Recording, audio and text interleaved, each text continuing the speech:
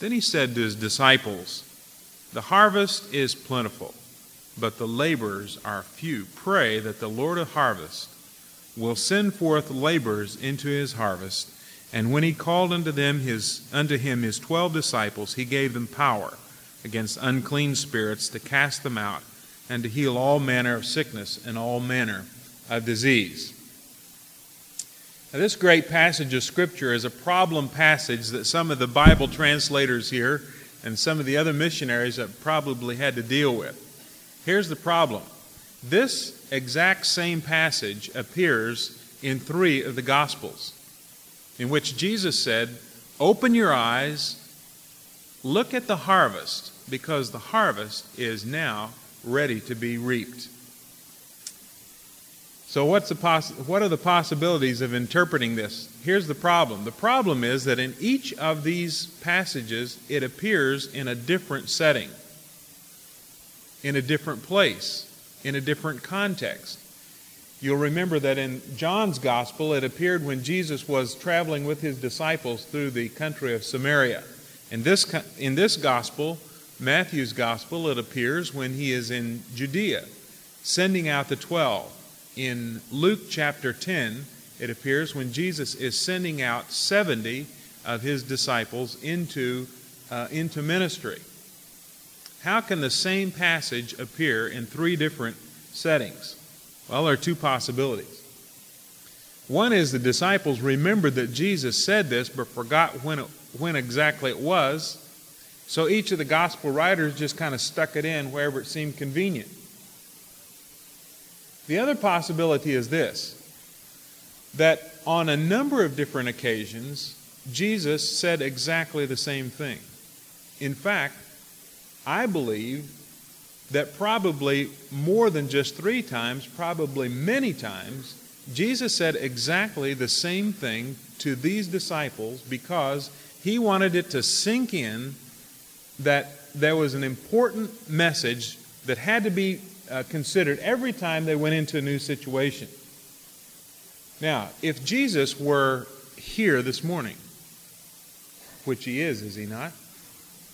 But if Jesus were physically here, what would he say to us? I believe the first thing he would say is, "Repent, for the kingdom of God is at hand." That's what he said everywhere he went. But the thing that he said to his disciples in many different situations and in many different settings, especially when he was getting ready to send them out into ministry, the thing that he always said was this: open your eyes. Open your eyes and look, because the harvest is ready. It's plentiful, it's abundant, and it's right here and right now. Pray that the Lord of the harvest would send forth laborers into his harvest field. Now, this is the goal of this message this morning. I've been praying that God would speak to all of you individually, and each of you, that by the power of his word and by the power of his Spirit in your life and through this message, God will give you what Jesus intended for his disciples, and that is what I would call harvest eyes. The ability to see the harvest. When Jesus spoke to his disciples, how did they respond? When Jesus said, "The harvest is plentiful, but the laborers are few," how did they respond?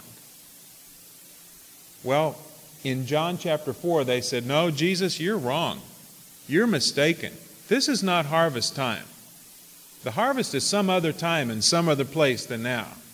But you know, disciples are always in trouble when they contradict Jesus.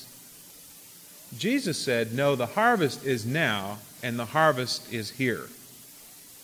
I'd like for us to look at this passage and see how it relates to your life and to mine as we go about the ministry that God has called us to. First of all, Jesus wants us to see that the harvest is right here and right now. It's wherever we go. The ability to see it is within us. Lots of people say to me, "Oh man, I wish I could go to Africa with you where the Lord is really at work, where just thousands of people are coming to Christ every day, where you can go out in the markets and you can go out in the streets and people will come up to you and ask about spiritual things. I wish I could go with you to Africa where the harvest is. And it's true, the Lord's at work. And it's a wonderful experience to be able to see large numbers of people coming to Christ. But I want to tell you something that you need to hear. And that is, the harvest is here. The harvest is now. It's not some other place. It's not some other time. It's here. The limitation to the harvest is your eyes. You need to be able to see it. Spiritual vision is the ability to look at what everybody else looks at and see what nobody else sees. It's the ability that God's Holy Spirit gives us to see the harvest where other people only see the limitations. Jesus wanted his disciples to have harvest eyes. The other day I went up into northern Indiana with a couple of friends of mine who are real estate developers. These guys have real estate eyes. And as we drove along the highway, they evaluated various pieces of property.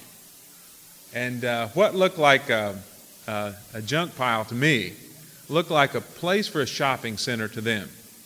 And as they drove along, they would evaluate different pieces of property. And I just listened and really was amazed at the ability these guys had to see potential where other people only saw problems. Well, that's what Jesus wants to develop in us in terms of people. He wants us to be able to look at the raw material and see the finished product. He wants us to be able to see what God could do when the harvest takes place in people's lives. Now, Jesus said to his disciples concerning one of their friends named Simon, he said, "You are Simon, you shall be Peter, a rock." You know what I think the other disciples did when Jesus said that? I think they fell on the ground and laughed. They said, "We know this guy. He is anything but a rock." But Jesus could look at that guy and see the potential for what God could do in him because Jesus had harvest eyes. Harvest eyes is the ability to look at the problems and see the potential. Harvest eyes is the ability to look at the neighborhood in which we live and see what God could do by the power of his word and his spirit as he works through us to make us the kind of neighbors and friends we ought to be. Harvest eyes is the ability to look at our troubled world and not just see all the problems, but see the fact that God is building his church and we can have a part in that, both here and throughout the world. Some time ago, I was listening to some tapes by a great Christian education professor named Howard Hendricks from Dallas Seminary. I've always enjoyed hearing this great professor, and I always just assumed that he just kind of floated down from heaven fully developed. You know, I never visualized him as a little kid. But I came to one of the tapes, and it said Howard Hendricks' testimony. So I thought, oh, this should be interesting, how God discovered this great professor. So I put in the tape and was listening as I was going along. And Howard Hendricks said, you know, he said, I came from a broken home in the slums of Philadelphia. He said, I never saw my parents together except in the divorce court when they were fighting over which one had to take me. And he said, I was raised by my alcoholic grandfather. And he said, until I was in the 7th grade, not one person saw me as anything but a problem. And everybody hated to see me coming because I was such a nuisance. But he said, when I was in the 7th grade, God sent a man into my life. And his name was Walt. And Walt was a Sunday school teacher. And Walt had a different set of eyes. And he saw in me and in 13 other little kids the potential for being all that God wanted us to be. And he said, you know, today, we all came from the same rough background. And he said, today, all 14 of us are in full-time Christian ministry. And he said, I have a life-size picture in my office of all 14 of us sitting around Walt's living room when we were little kids. And here was a guy who saw in us the potential for reaching the world. 14 little slum kids from broken families, alcoholic parents, and yet Walt had harvest eyes. That's what Jesus wanted to build into his followers. He wanted them to be able to see in people, to look at the raw material, rough, undisciplined, unproven, and see in them the possibilities of the men and women who could shape and shake the world. One of my great heroes from church history is John Wesley in the 18th century of England, who was the founder of the great evangelical awakening out of which the Methodist Church arose. John Wesley was a guy who had harvest eyes. There was a place in England called Kingswood near Bristol, which was the roughest slum in England. It was so rough that Parliament had sent a delegation, had appointed a delegation to go in and study the conditions in Kingswood, but nobody would go there, even though they were promised a military guard, because it was so rotten. And among the hovels of Kingswood, all these guys were coal miners. Among those hovels, John Wesley arrived, and in good, honest English, understated fashion, he said, "This is the most rotten place I have ever visited." But then he made this most wonderful statement. He said, "This place is ripe for him who calls not the righteous, but sinners to repentance." So he stood on a street corner in Kingswood at 5 o'clock in the morning, and he sang by himself Psalm 100. And he announced that a service would be held that evening as the miners returned from work. So as they had never had any church service in Kingswood, so the miners gathered with their dirty faces. John Wesley began to preach, proclaim the good news of the kingdom of God. Tears ran down the faces of those miners, tears of repentance and faith. And in that place, the first roots of Methodism took root in England. And out of that terrible place, the evangelical awakening grew and spread all throughout England. Why? Because one man had harvest eyes. He had the ability to look at a mess and see the potential for what God could do. God wants you to have harvest eyes. The word of Jesus to you, as to his disciples when he spoke, as recorded in Matthew chapter 9, is this: "Open your eyes, because the harvest is plenteous, but the laborers are few." God wants you to see the harvest.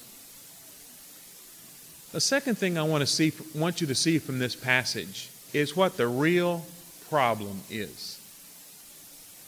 When Jesus said to his disciples, look out at all these people. They've got a great problem. The problem was not poverty, and the problem was not injustice, and the problem was not illiteracy or ignorance. The problem was not immorality. The problem was lostness. Jesus said, look at all these people. They are lost. They are wandering around confused and lost because they don't know the shepherd. And as we look out on our world today, we can identify many problems, but those problems are almost all symptoms of the greatest problem of all, which is the problem of lostness. The people of our world today are lost without a shepherd, and they need to know the goodness and the grace of God. All the other problems are symptoms of that central problem.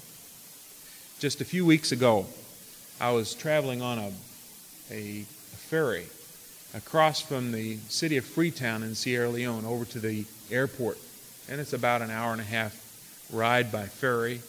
And I was on the same boat with a number of Peace Corps and Canadian CETA volunteers. They were returning home after 4 or 5 years of work in that West African country. And I said, have you had a productive work here while you've been in Sierra Leone? And they kind of looked at each other and said, it's been real tough. And I said, have you seen any progress? And they said, well, we've all been with an agricultural project trying to teach people new farming methods, and it just hasn't really had much of an impact. I said, why? They said, well, these people just do not have the value system to be able to use modern technology. Their values are all messed up. One guy from Canada said, you know what they need here is the good old-fashioned Protestant work ethic. Oh, I said, what you mean is they need to become Protestants, Protestant Christians. He said, oh, no, we can't get into that. We can't get into religion. These people have their own religion already. I said, well, is their religion doing them any good? Well, he said, we have anthropologists out here studying, and it's all very interesting. And I said, my question is their religion helping them? He said, no, in fact, their religion is what's keeping them from making any progress. And I said, let me tell you about my work. My work is to start with their values, and that is who they're following. The problem with people in Sierra Leone is not that they don't have good technology. It's not that they don't have the ability to learn the language and read and study. The basic problem is the basic problem in Orlando, and that is the people are lost without a shepherd. And it's only as they find the shepherd and come to know the goodness and the grace of God will all the technological advantages make any sense and be of any value. Right here in your own city, you have so many advantages right at hand. The problem is people do not have the sense of direction in their own lives to make those technological and other advantages make any sense. They need to know the shepherd. Jesus said, open your eyes. The harvest is plenteous, but the laborers are few. They're lost, and they need to know a shepherd. The Bible tells us that the motivation out of which Jesus looked upon the crowds was one of compassion. Harvest eyes start with a broken heart. As we recognize the seriousness of the condition of people around us, it's so easy to look at our well-dressed neighbors with their nice cars and mortgaged homes and all that, and not be concerned about how serious their condition is. But it's just as tragic for people to be lost in Orlando as it is for them to be lost in Mozambique. The lostness. Jesus looked at that lostness and was moved with compassion. The Bible tells us that when the Holy Spirit begins to work in people's lives, the first thing that happens, the first sure sign of God's work in their lives is a new vision. The prophet Joel said, young men will dream dreams and old men will see visions. It doesn't mean hallucinations. It means a new way of looking at things. A new way of looking at people, and a recognition that God is at work and His harvest is coming true. One of my colleagues in the city of Nairobi, Kenya, is a wonderful lady named Rachel Oteri. Rachel had a job downtown in Nairobi, a good job that required her every day to commute down through the city, and she rode on a bus. And every day she got to a certain point in her bus trip downtown, and she looked away because she couldn't bear to look at the mess in a place called Kinyago. Kinyago was a terrible slum that had grown up on public property along a dirty, filthy creek where 50,000 people had moved in, built houses out of mud and sticks, and put bread wrappers and whatever they could to make a roof over their shanties. And in that squalid place, such a stench arose out of Kinyago that the people on the bus would close the windows when they went by there.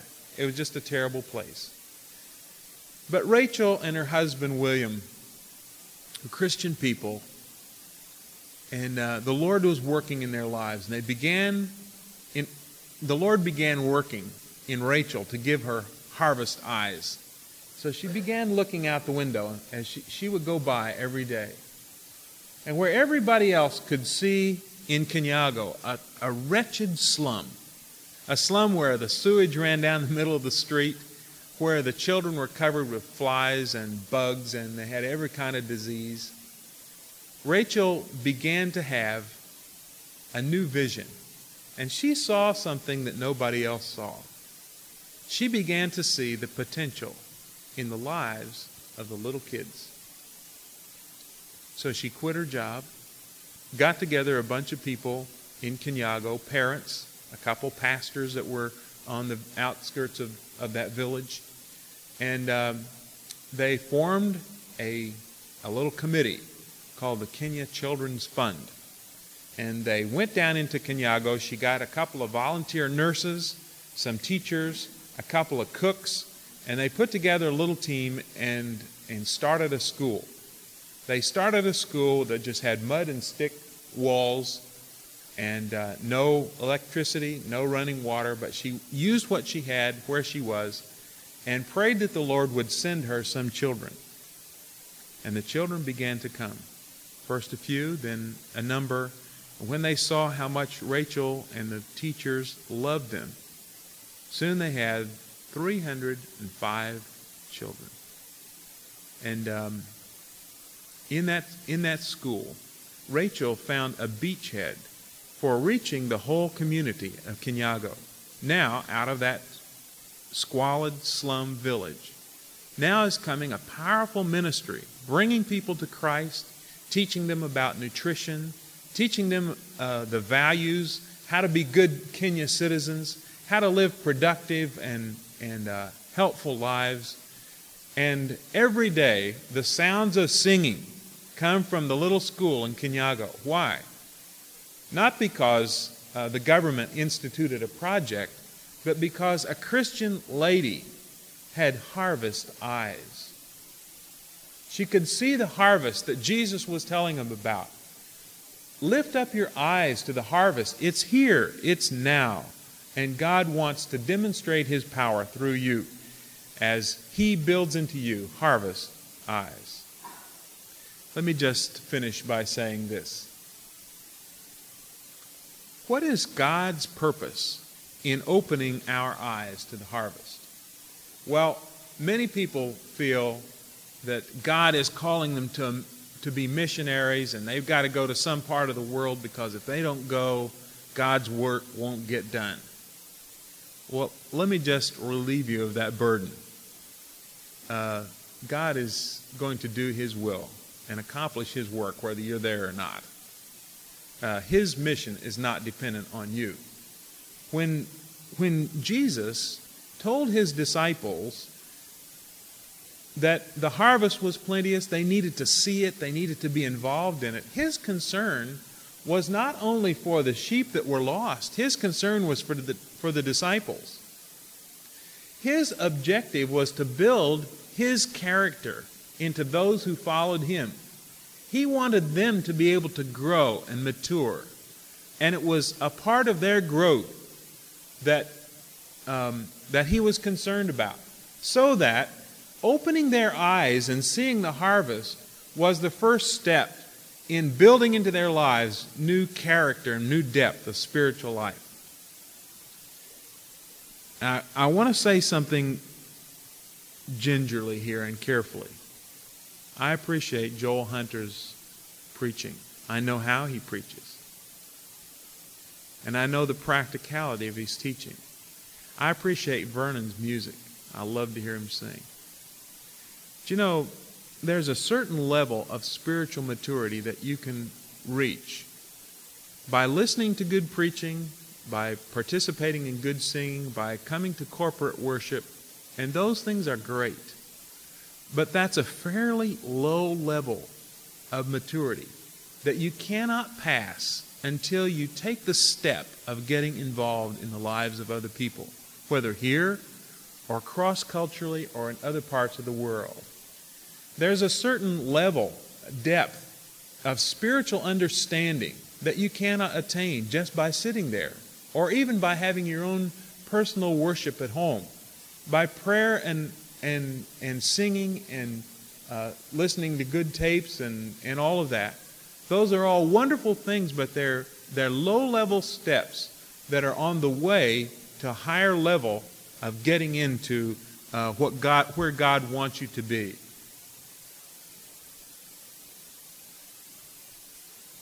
In one of our churches in Kenya, a very wise pastor has sent his people out to establish new churches. And basically what he did was he just said, all right, now you two guys go and start a church down in this area, and you two go over here and start a church. And if you have any questions, come next Saturday and we'll answer those questions. And people thought, man, that is radical. I mean, how can you just take a few immature believers and start churches? Well, that's what Jesus did. How would you like to start with the bunch that Jesus started with? But he took Thomas, the doubter, and loudmouth Simon Peter. And he said, all right, you guys go into all the world and make disciples, and I'll be with you. And his concern was that they become powerful people because they had the ability to try out God's power and God's word in difficult situations. From the very beginning, Jesus took people out of their comfortable rut and into new settings where they would have to try the truth and the power of God's word.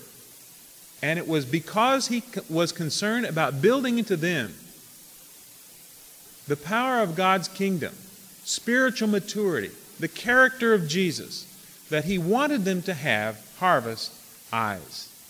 One of my favorite passages from the Old Testament comes from the prophet Elisha. You know, he had a servant who was always getting into trouble. When Elisha healed Naaman, and Elisha told Naaman, now, I'm not going to take anything for healing you. You just go back to your country. And the servant went after him and said, look, we can work out some kind of deal here. Don't listen to Elisha. Maybe you could help me a little bit. This same servant one day went out on the walls of the city and looked out, and he realized that they were surrounded by hostile troops and that they were surely going to be destroyed. And he came rushing back into Elisha, and he said, hey, this is a desperate situation. We're going to be destroyed. Come out here and see what's going on. And Elisha went out. He looked at exactly the same situation. He saw the enemy troops, but he also had eyes to see something that his servant could not see. He looked beyond the hostile enemy, and he could see the forces of the armies of God, the power of God. Then he prayed this most wonderful prayer for that servant, which is my prayer for you today. He said, Lord, open his eyes. My prayer for you today is this, that the Lord of the harvest would open your eyes to see that the harvest is here, that God is calling you to be involved in the lives of people, to see his power and his truth applied. And in the process, he wants to build into you the character of Jesus as you are involved in his harvest. Shall we bow in prayer? Our Father, we thank you for the grace that has established this great church in this great city.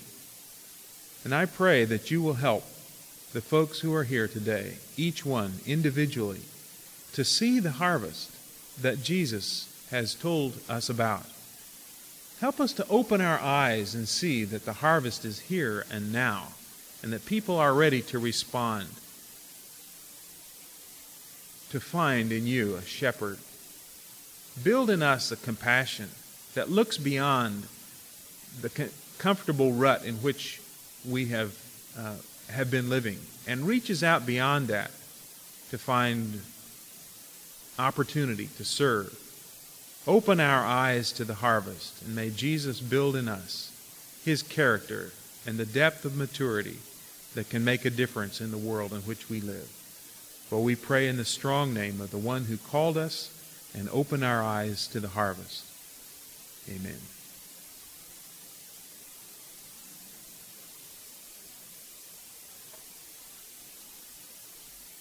Would you stand with me as we sing together in closing a cappella? Or we got Rick, great.